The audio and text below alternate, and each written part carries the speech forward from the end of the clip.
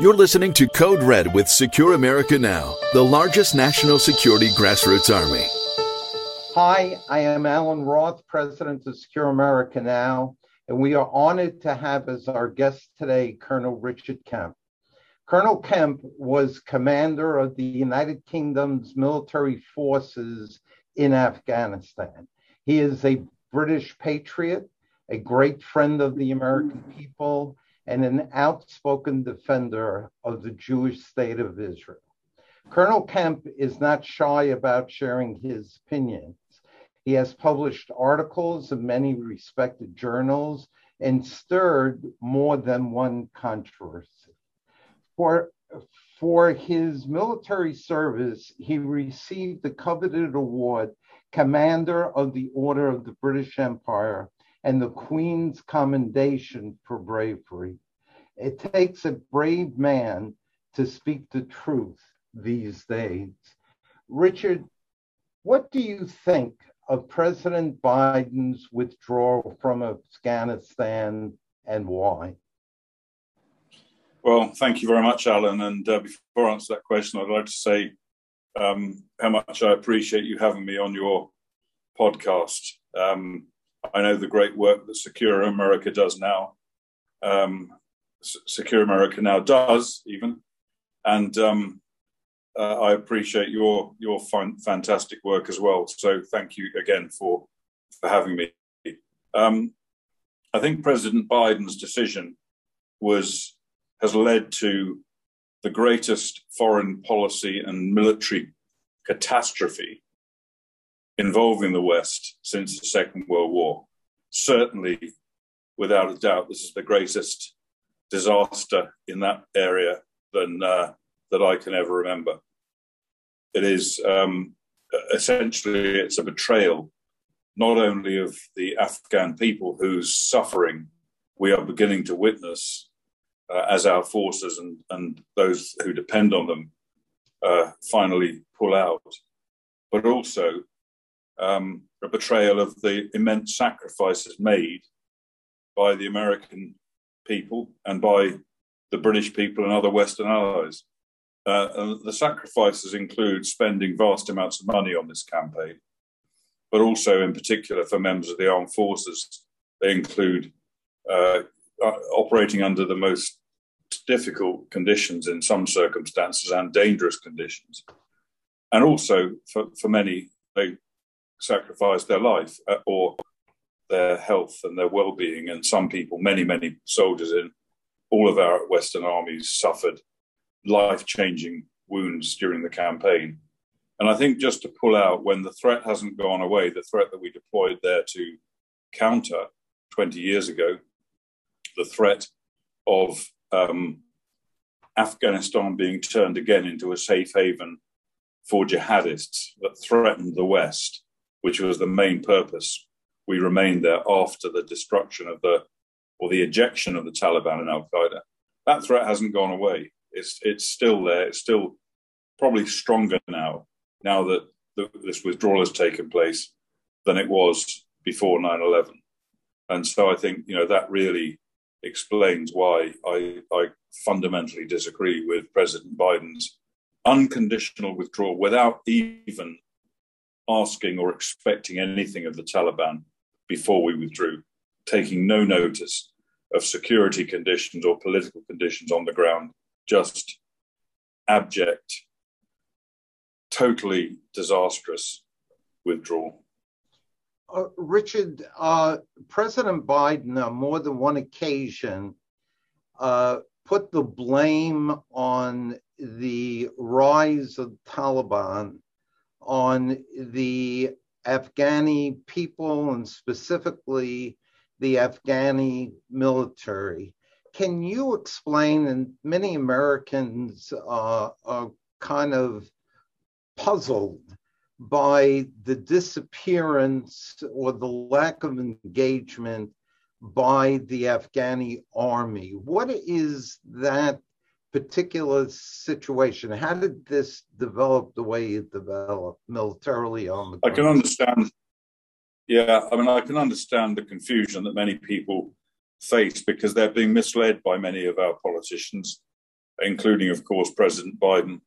And it's a complicated situation. It is hard to understand when you spent billions of dollars on developing the Afghan National Security Forces, a huge amount of American, British, and other soldiers training time in training them to fight, and vast quantities of weaponry. It's hard to understand why they did not fight. But I think President Biden saying that, basically accusing them of cowardice, I think is a disgrace. It's probably one of the most disgraceful statements I've ever heard from a United States president, who should be above that sort of thing. These men and women have fought and died alongside our soldiers for 20 years in Afghanistan.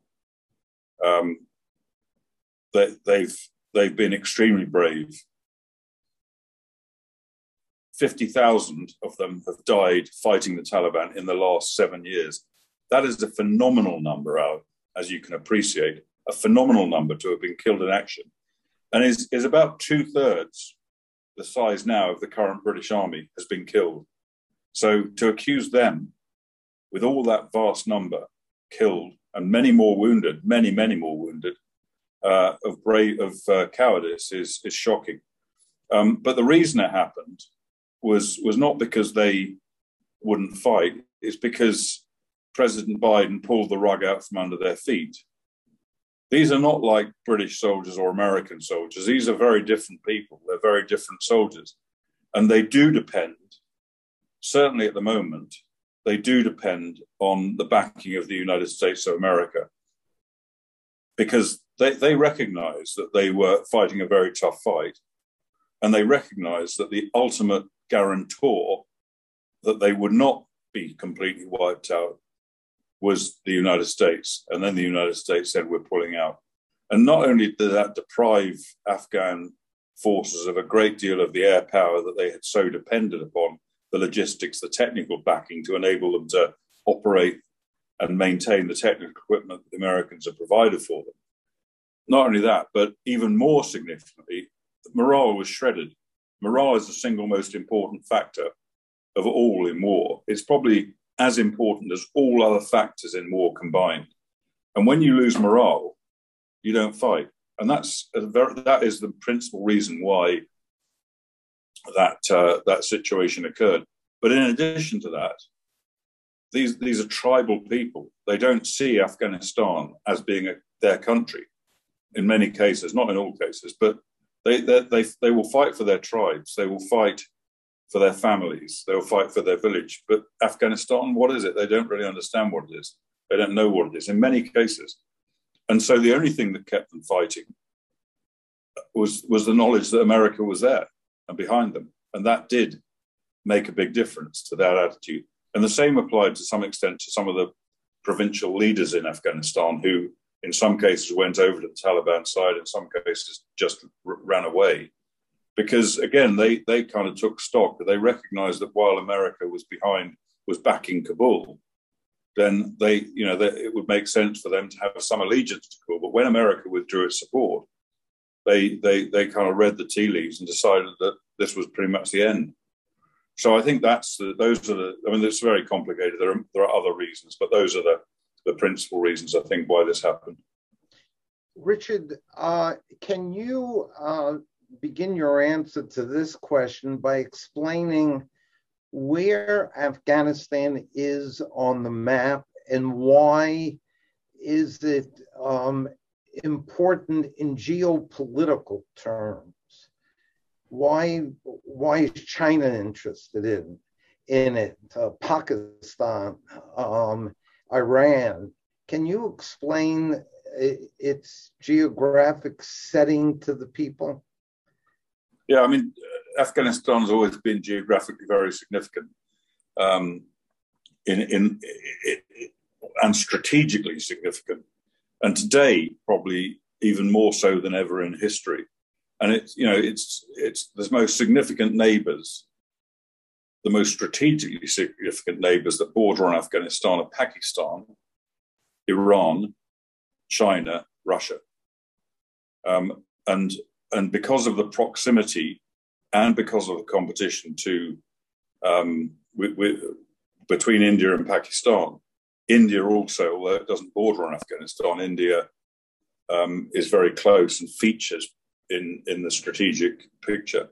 But essentially, I think, and one of the reasons why it's so disastrous that we withdrew or are withdrawing from Afghanistan is because it's a strategic central point where a US presence and British presence and other Western allies' presence in Afghanistan can have some influence and understand the picture better in those countries I just mentioned. All of those countries are extremely important to our national security, and withdrawing from that land, I mean, it wasn't the reason we were there, but even since we deployed there, all of those countries became even more important that we kept an eye on them. We could do so much more easily from there than we could without Afghanistan. And just a few other points worth mentioning. First of all, Pakistan. Pakistan was the most powerful sponsor of the Taliban. While our taxes were paying for aid money for Pakistan, both US and Britain, Pakistan was funding the Taliban and directing and arming and supplying the Taliban, and sometimes using their combat equipment to help the Taliban in their fight against us. And unfortunately, not sufficient pressure was put upon the Taliban by our politicians and diplomats on the Pakistan rather, to change their policy. So it continued for 20 years. And of course, they're now huge beneficiaries of the Taliban's victory because they now will have influence. But one of the problems with this situation now, which the Pakistan may come to rue the way that they supported the Taliban, is that Pakistan already has a significant and a strong insurgency of its own, jihadist insurgency inside its borders. And I think the victory of the Taliban in neighboring Afghanistan will probably encourage that insurgency and could lead to greater instability inside Pakistan. And let's not forget that Pakistan's a nuclear-armed state.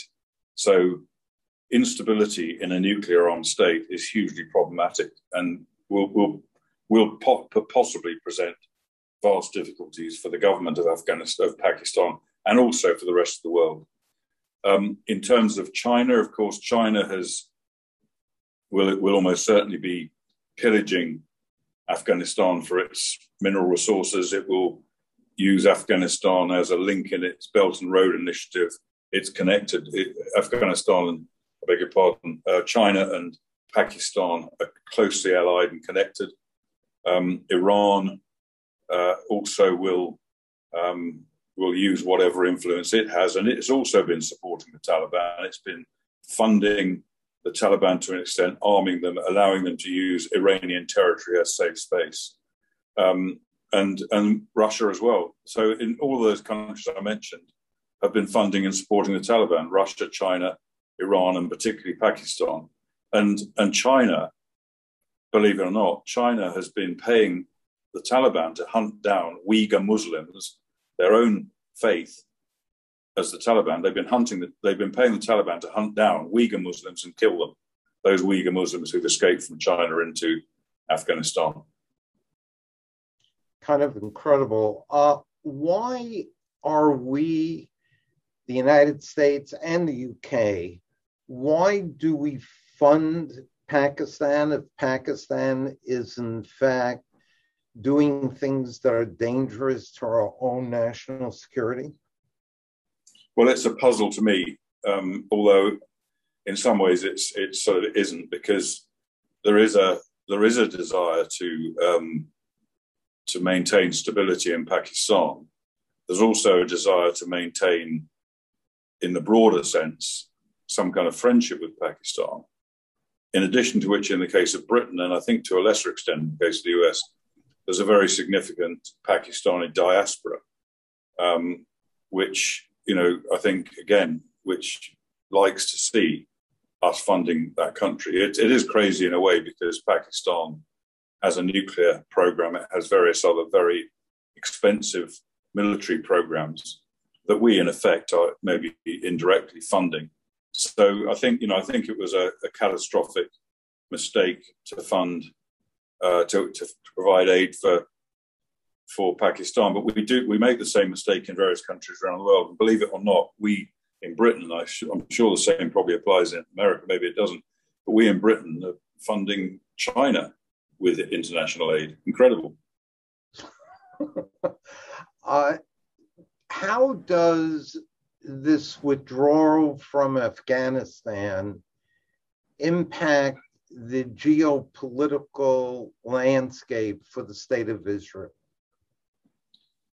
I think it impacts the geopolitical landscape for the entire world. And just briefly on that, before I focus on Israel slightly more, I would say that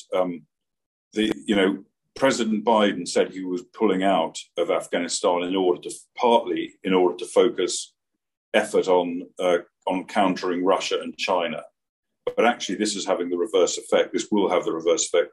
Nobody will be happier in this world about what's happened in Pakistan than Russia and China. In Afghanistan, I beg your pardon, than Russia and China. Nobody will be happier. They are relishing the humiliation of the United States of America, NATO, and Britain and other countries, and they will recognise that our hope to entice some of those countries that are either inside the Chinese sphere of influence or Russian, or are considering moving into their sphere of influence, and we had hoped to entice them to join our sphere of influence, to join the West, the democratic sphere.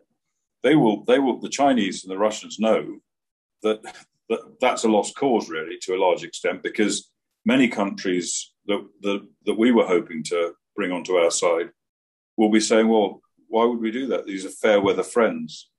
They're not reliable. When the going gets tough, they're not going to be around. Whereas the Chinese and the Russians are more reliable allies. And I think there's some truth in that if you look at the actions of the US, Britain, and other countries in the last few days and months. And of course, the Chinese and the Russians, in particular the Chinese, I think, in fact, both, they've been pushing the envelope. They've been getting away with as much as they can get away with, as far as they can go in kind of grey zone conflict, under the radar sort of stuff, short of actual conflict, where they can achieve hits against the West in different areas. And now they will see that the deterrent that they once had, in other words, their calculation as to when the West might react, I think that's changed. And I think they will see us as being weaker than they thought we were before. And therefore they can push their envelope much further to our disadvantage. And in terms of Israel, I think one of the first things this will do is to embolden Iran even further. Iran has already been emboldened by the nuclear deal with Iran, which paved the way to a nuclear weapon, the JCPOA. That emboldened it. And the decision to take away some of the sanctions from Iran and to try and get them back into the nuclear deal after President Trump rightly left it. This situation that they see now, and the weakness of the US and the weakness of the West, will mean that they, I think, become even more aggressive throughout the region, including perhaps directly against Israel, because they will look across to the US, to Britain, etc., and see weakness.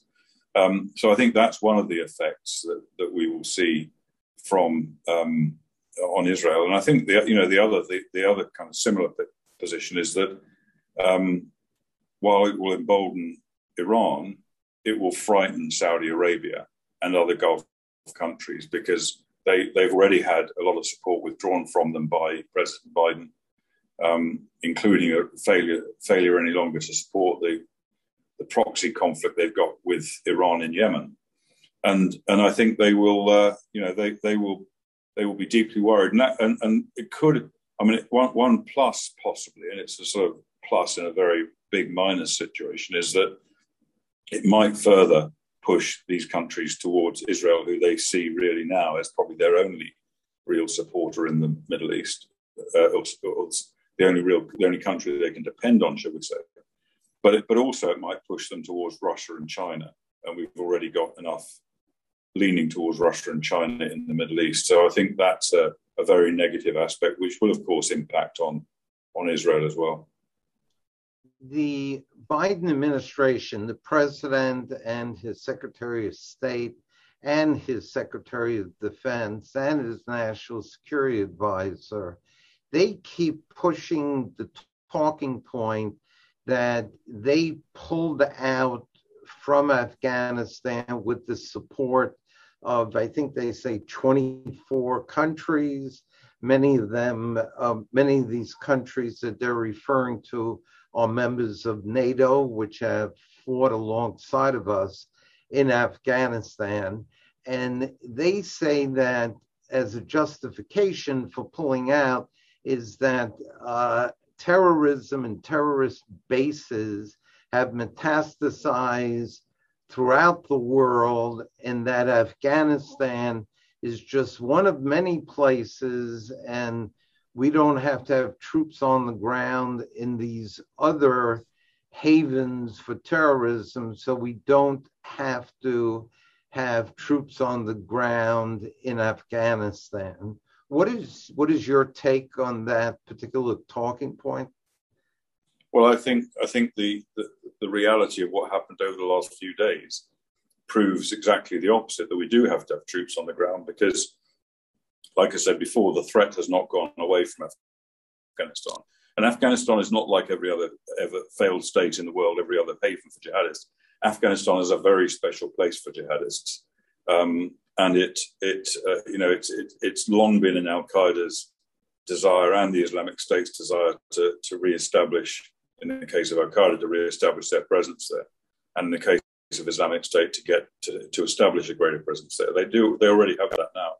And those will strengthen. We will see jihadists pour in from all around the world into Afghanistan.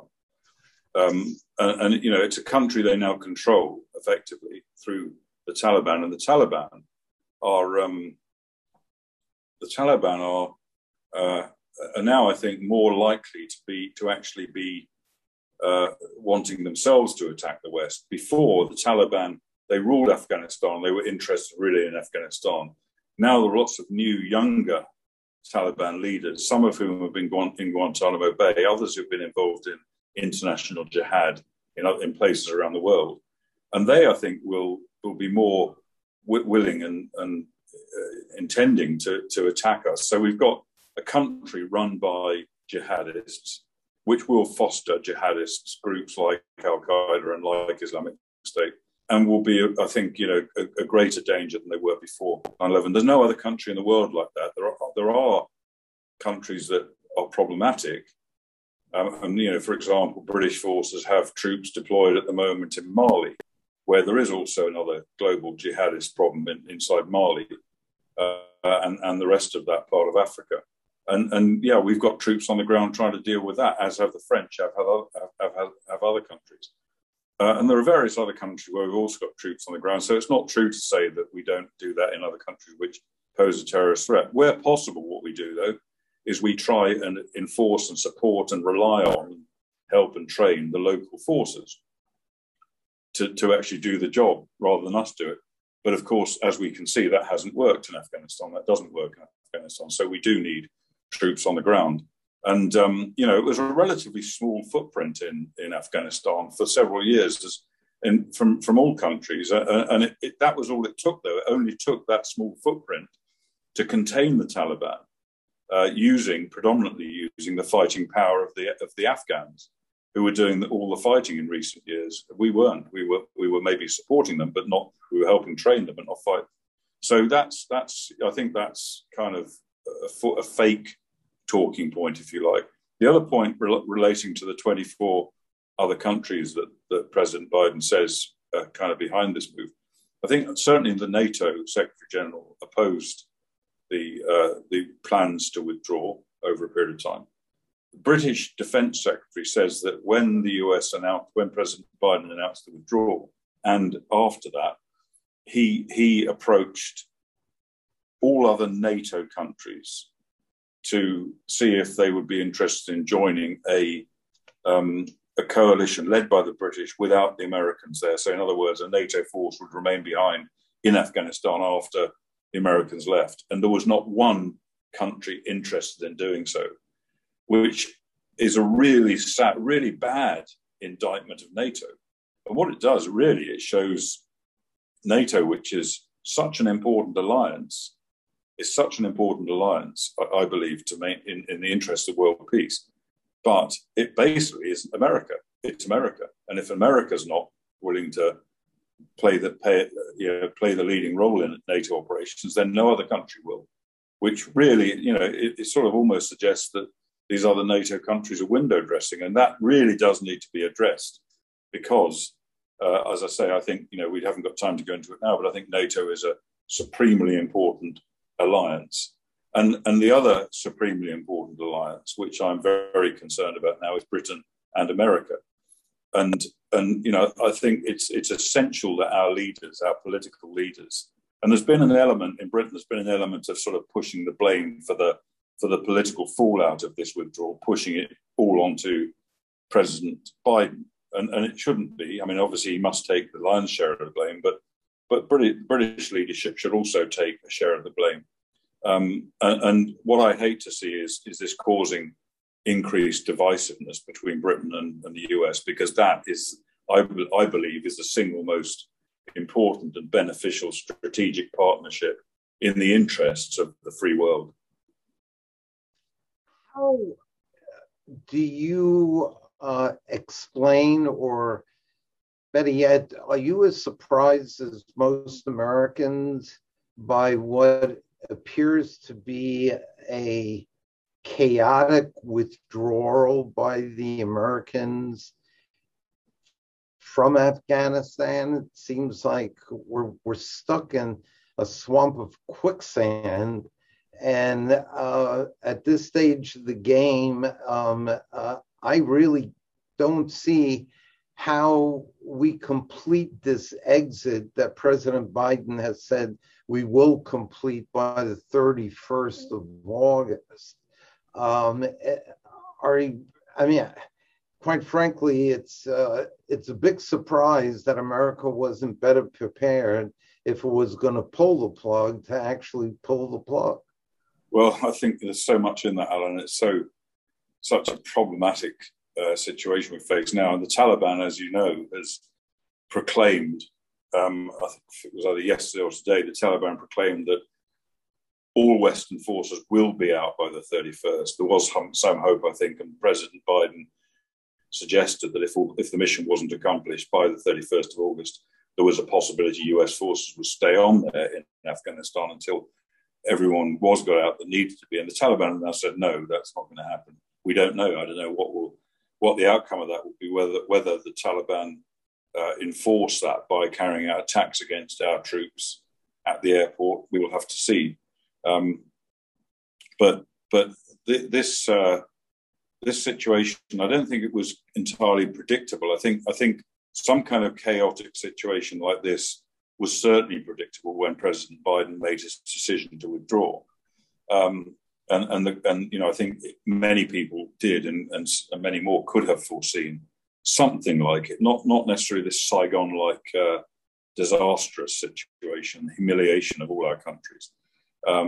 As they, we hear President Biden when he spoke a couple of nights ago, I think, saying, we will get out as long as the Taliban are happy. So for the first time ever, I've heard a president of the United States essentially accepting that there is no US power. We are in the hands of the Taliban, of some terrorist mob, which is an extraordinary admission to make as we get close to the anniversary of 9/11. But he personally, by his decision-making, led us to where we are. Because one, he didn't give the Afghans enough time, the Afghan government and security forces enough time to prepare and plan for a totally different situation they would face when the Americans left. The Afghan government, I believe, were in denial about the US leaving. And they needed more time after he'd made his real final decision in May, I think, to pull out. They needed more time to get used to that and to be persuaded it actually was going to happen, and for us to help them prepare for it. And had that happened, then I think we would not have seen this total collapse. There would have been a collapse, I should think. And earlier, around the time that he was making the declaration of withdrawal, the US intelligence were saying it'll be 3 months. The government can stand for 3 months, which may have been the case if longer had been given to them. And the second factor, which I think led to this disaster, was that he did it now. In other words, he did it at the height of the Taliban fighting season, when they are at the most powerful. And if he'd left till October or maybe later into the winter, when the Taliban fighting season is finished, and they have some activity, but it's not anything like the level that it's at now. And again, the chances of this disaster happening, again, the government would probably have fallen, the army would have collapsed, but it would have taken longer. So we would have seen the withdrawal of Western forces happening without being basically with the Taliban at their heels. And I think the other element of this final bit is that what you were saying right just now in your question was absolutely right. Why were our countries not planning and preparing for this withdrawal back when the decision was taken? They waited until really the country started falling apart. Now, yeah, of course, the planning had been done for the withdrawal, but it hadn't been executed. We could have got many of these people out over the last 3 months or more easily, and the task would have probably been finished before now, and we wouldn't be facing this disaster. So again, it is abject humiliation because of very, very poor political decision making, which certainly could have been done differently. Well, Colonel Richard Kemp, I want to thank you for taking the time to share your important insights into what is front page news in the United States and around the world, and the impact that this withdrawal will have on the United States, on international terrorism. And I thank you for taking the time, and we look forward to having you again as a guest. Thank you, Alan. It's a great pleasure. I appreciate you inviting me on. Take care. Bye-bye. Bye. Thanks for listening to the Code Red Podcast. Be sure to click subscribe to stay up to date and be the first to hear about our future podcast. You can also find and subscribe to the Code Red Podcast on Podbean, Spotify, Google Play, and YouTube.